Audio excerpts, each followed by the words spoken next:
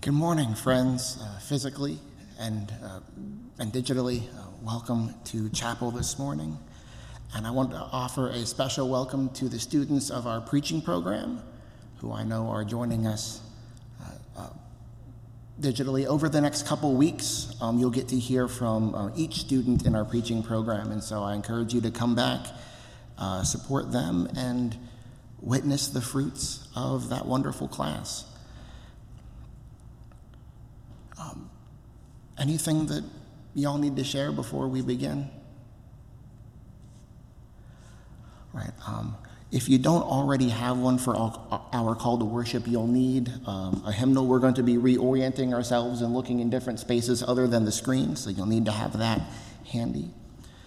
As yesterday was Indigenous Peoples Day, we'll be using a prayer from our Ojibwe neighbors.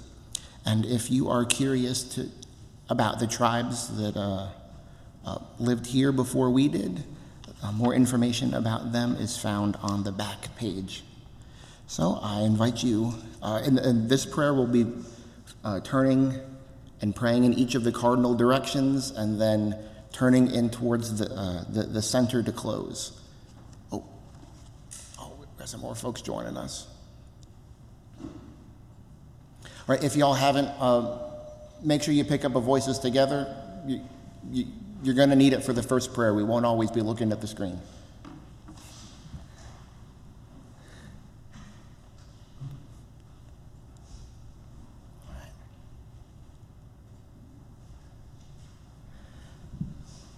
All right. Like I was saying, this first prayer comes from the Ojibwe people.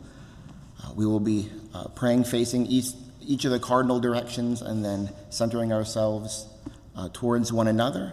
To let you know, the directions north is towards that exit. East is over there towards Clay.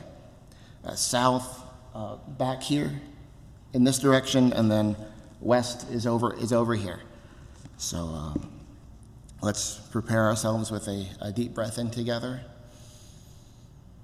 Deep breath out. I'll lead the plain print, and we'll read the bold print together. Stand in body or spirit as you feel led. We offer thanksgiving to our Creator, recalling that Christ is the center of creation and our lives as Christians. Turn to face east. As we face east, the direction of the rising sun, we offer thanks for the gifts of the tree world and for new beginnings. Help us to be honest with you and others, and to be wise and just in our use of the resources of the earth. We give thanks to you, O God. Then we turn to face south.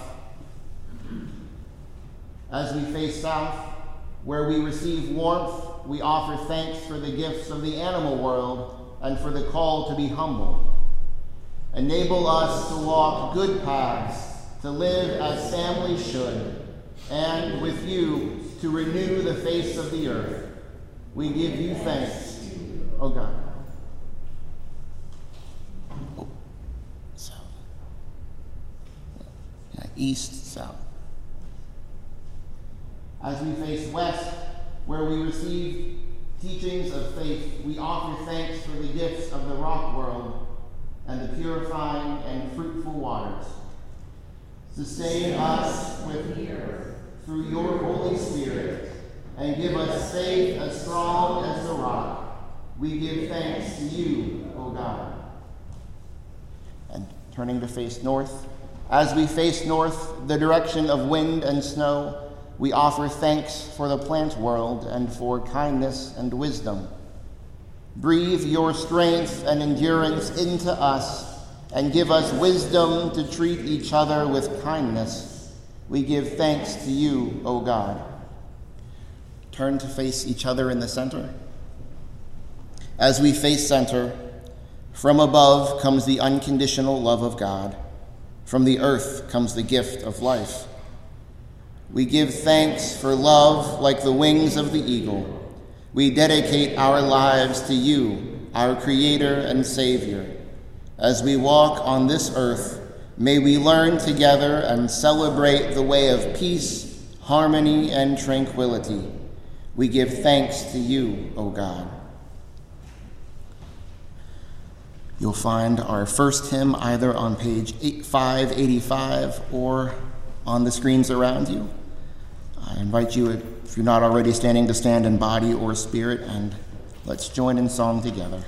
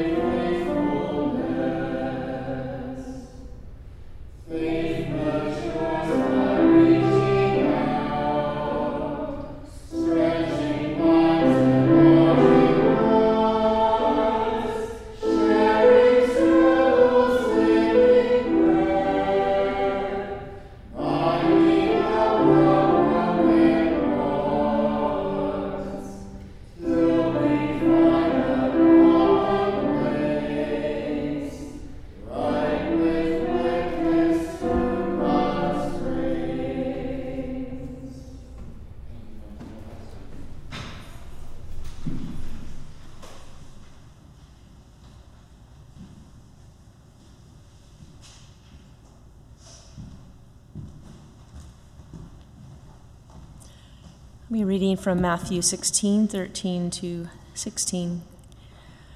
When Jesus came to the region of Caesarea Philippi, he asked the disciples, "Who do people say the Son of Man is?"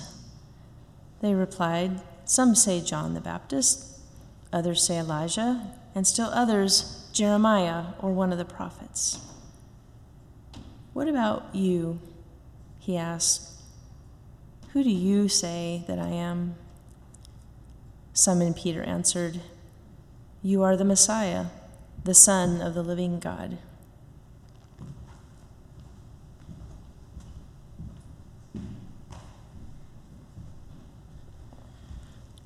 Our preacher this morning is Jeff Maust. He is a third-year seminary student here. He's a member of the preaching class this semester, and he'll be joining us from southwestern Pennsylvania, where he serves as a pastor of a Mennonite congregation there. Oh, and there he is. The floor is yours.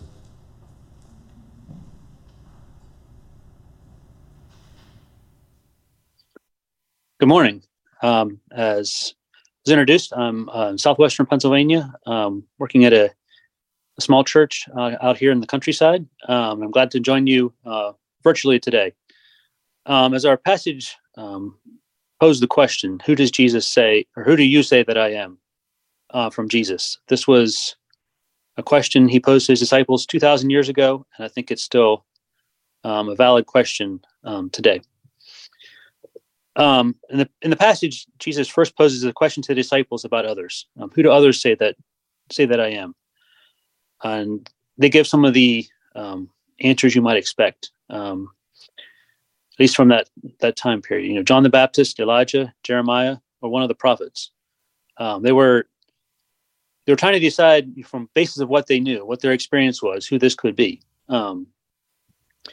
well, from this end of history, we can look at it and say they should have known who this man Jesus was. I think looking at the passage of scripture and the context it was in, quite understandable that they would have wondered if Jesus is one of those people had come back from the dead, which I find is interesting that they consider to be easier to believe that Jesus had come back from the dead, that he would be Elijah or John the Baptist, rather than being the Messiah that was promised. But they were looking for an explanation from what they already knew. And then Jesus follows that up with, okay, that's good, but who do you say that I am? And growing up, I always kind of struggled with this passage because I thought, well, isn't that an obvious answer? His disciples had been with Jesus for a long time. They'd seen the miracles he did. They heard his preaching and his teaching. Obviously, they knew who he was. But it's important for us to claim that for ourselves. It was important for the disciples to claim it. It's important for us today to claim who we are. I didn't really realize the meaning of this passage until I started college back when I was 18, many years ago. And I moved from southwestern Pennsylvania in a tiny little town with one stop sign, not even a stoplight, to the city of Philadelphia. And I went to Drexel University there in Western Philadelphia. So there are millions of people, things I'd never experienced. And one of the things that changed for me when I went to college was I lost my basis of support. My community, where church friends and church family were what I did, people I did things with. That was my social group. And they believed the same way I did, even those who weren't part of the church, being of the same area, they sort of had the same kind of beliefs. I grew up in a conservative Mennonite church, so it was very, very much a conservative viewpoint of life. And we didn't have to look much further outside of ourselves because we were in an area where everyone else more or less agreed with us, and those who didn't agree didn't speak up. But when I got to Philadelphia, the city of many different people, many different races, ideas, theologies, even different religions, I had to decide for myself who God was. And this question from Jesus rang true in my heart. And I remember sitting in my dorm room one night, just crying out to the Lord and saying, God, I don't know what I'm doing. I don't know where I'm at, but I know if you're here, I need you, and I need you to reveal yourself to me. And over the process of several years, and I guess really a lifetime, he has revealed himself to me, and he's become that personal savior where I can answer, you are the Messiah, the Son of the living God. And I think that's something that we all need to be able to answer for ourselves. Because it's all well and good to hear that said. It's all well and good to have our families or our churches or our pastor say that for us. But it's important that we have that internalized, that Jesus is the Messiah to us. Not just a good teacher, not just a wise man who lived many years ago, but he is our Messiah. He is the Son of the living God. He's the one we turn to when we have questions or difficulties or things that are going on in our lives. And I find that that process is interesting because, as we follow the passage later on in the passage, later on in the book of Matthew, we find that Peter is the one who answered Jesus, but then he's the one who denies Jesus. And I think it's a process of claiming Jesus every day, claiming what he's done for us on a daily basis. And just like Peter, who is a pillar of the faith, Jesus said, you're the rock that I'll build my church on. He still had doubts. He still had times where he questioned and where he didn't claim Jesus as his savior. So it's important that we take that claim every day, that Jesus is our savior, that he is our Messiah.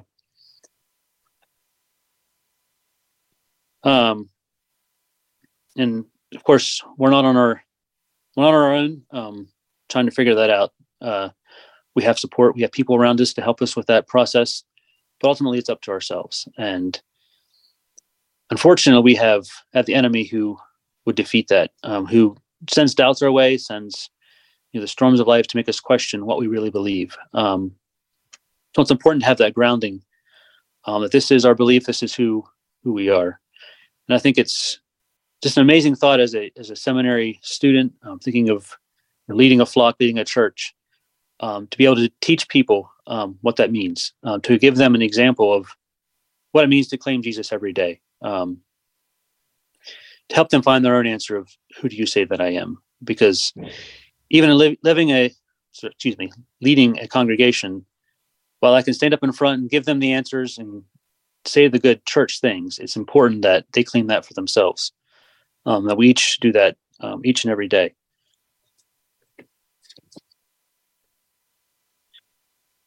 And going back to Peter, I think it's also important to realize that the problem of temptation, we never get to the point where temptation can't get to us, where doubts can't get into our minds and try to defeat what we stood for, what we've learned and gained. Which is why, again, he calls us to recognize who he is daily, to take up our cross and follow him and recognize that he is the Messiah that we're following. And that the decision daily transforms our lives. It transforms how we live, what we do, even who we talk to, how we say what we say.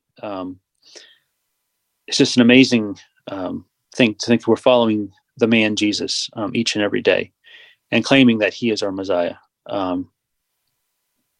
So to end, I just pose that question again that we started with. Who do you say that he is? Who do you say that Jesus is to you? Thank you. Let's bow for a word of prayer, actually, if we could. Lord, I just thank you for your word to us, and I thank you that you're with us every day, and that you're guiding and directing us, and that you are our Messiah, even if we don't recognize it all the time, that you're still there. You're just waiting for us to come back to you. We pray that you would just speak to our hearts and continue to grow us and strengthen us. Help us as we move on from here to live the lives that you would have us to live. Pray in Jesus' name. Amen. Thank you, Jeff. Friends, let's take a brief moment of silence to sit with and marinate all that we have heard from Jeff and all that we hear God saying to us even now.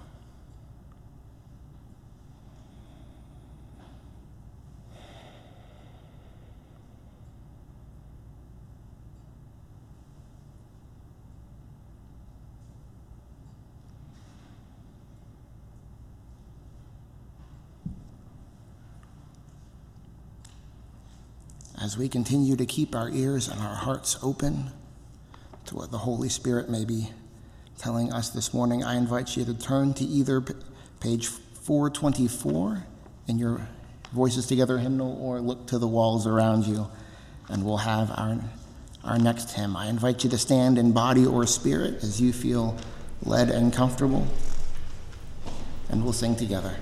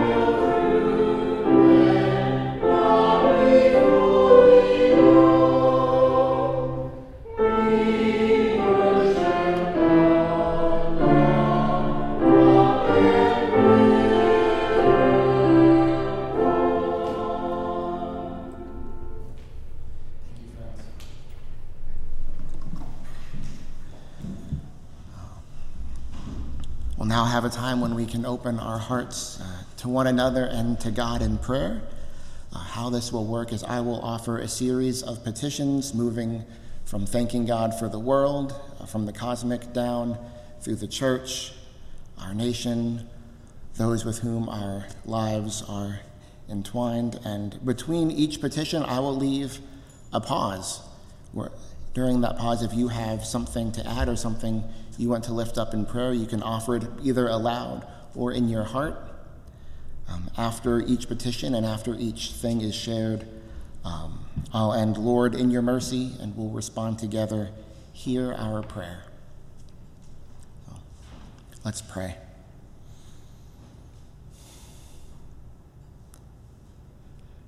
God, our rock,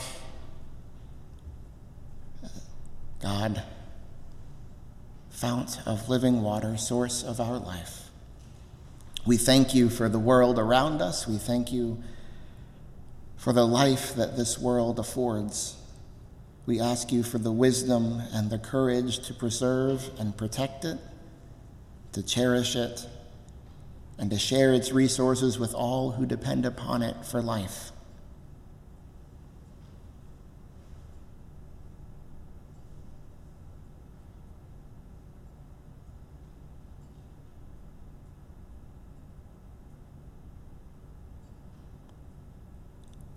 Lord, in your mercy, hear our prayer. We pray for your holy church, for all those you have called into your fellowship. We pray that your Spirit stirs up the gifts that you've planted in their hearts. We ask for a renewal of love for one another and for all the world. We ask that you remove everything that challenges your love in our hearts. Take our guilt and our shame. Take our pain, take our anger, our hatred, our suspicion, and our apathy, that your people would have nothing but your love to share with all those who cross our path.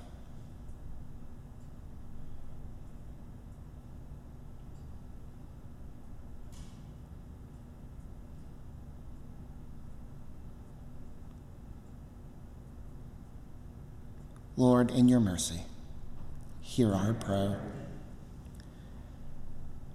We pray for our nation and for all the nations and peoples of the world, particularly those who bear the burden of leadership. We pray for the wise and the foolish, for the selfless and the selfish, that their hearts would be transformed by your love, and that they would go about their duties with an eye for your mercy and compassion. We pray for those who live in areas where the voices of death and discord are louder than your voice of hope and harmony. Pour your healing mercy liberally upon those who live in fear and in danger.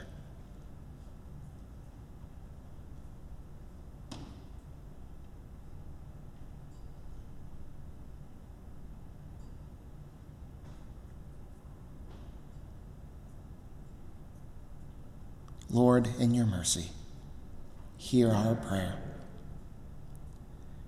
We pray for all those whose lives intersect with ours.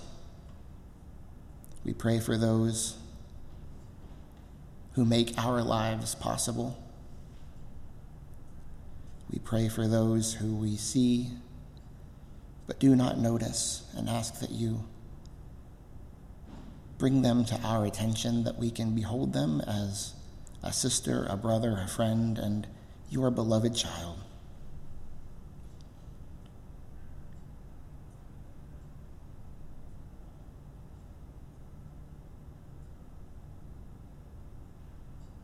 Lord, in your mercy, hear our prayer.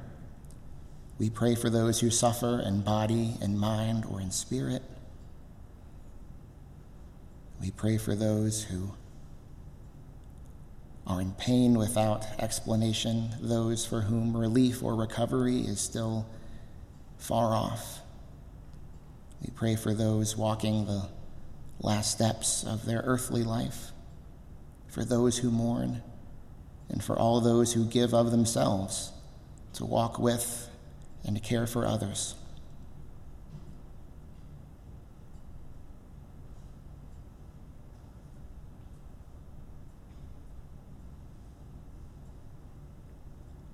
Lord, in your mercy, hear our prayer. We pray for those who have died in the hope of resurrection and for all the departed. May your will for them be fulfilled. May they find peace and rest in your presence. And may we here find a blessing in their memory and comfort and courage in your eternal life that binds you and them and us together.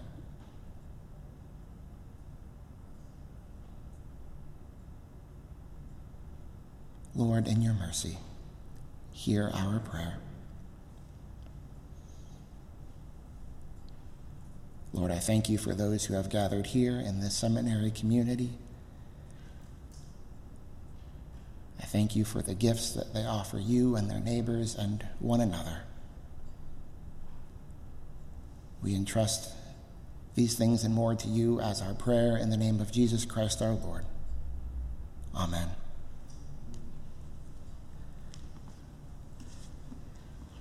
The last hymn before we go our separate ways you'll find on either page 417 or the screens around you.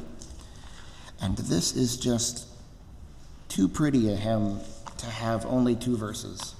And so what we're going to do is we're going to sing verses 1 and 2 just like you see it here, and then we're going to sing verse 1 again. And if you're feeling up to it, there is a descant part, and if you can sing it out. So I invite you to stand in body or spirit for Seek Ye First.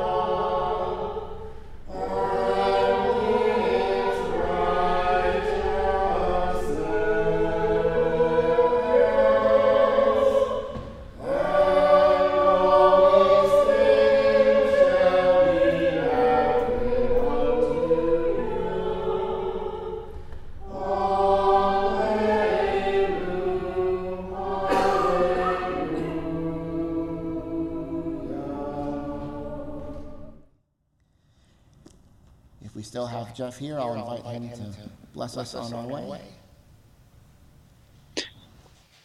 Dear Lord, we just thank you for this day. Thank you for our time together, the way you spoke to us today. Pray that you would bless each one as they go their ways and all that they do today. Pray that you would go before us and watch over us and care for us. We pray in Jesus' name. Amen.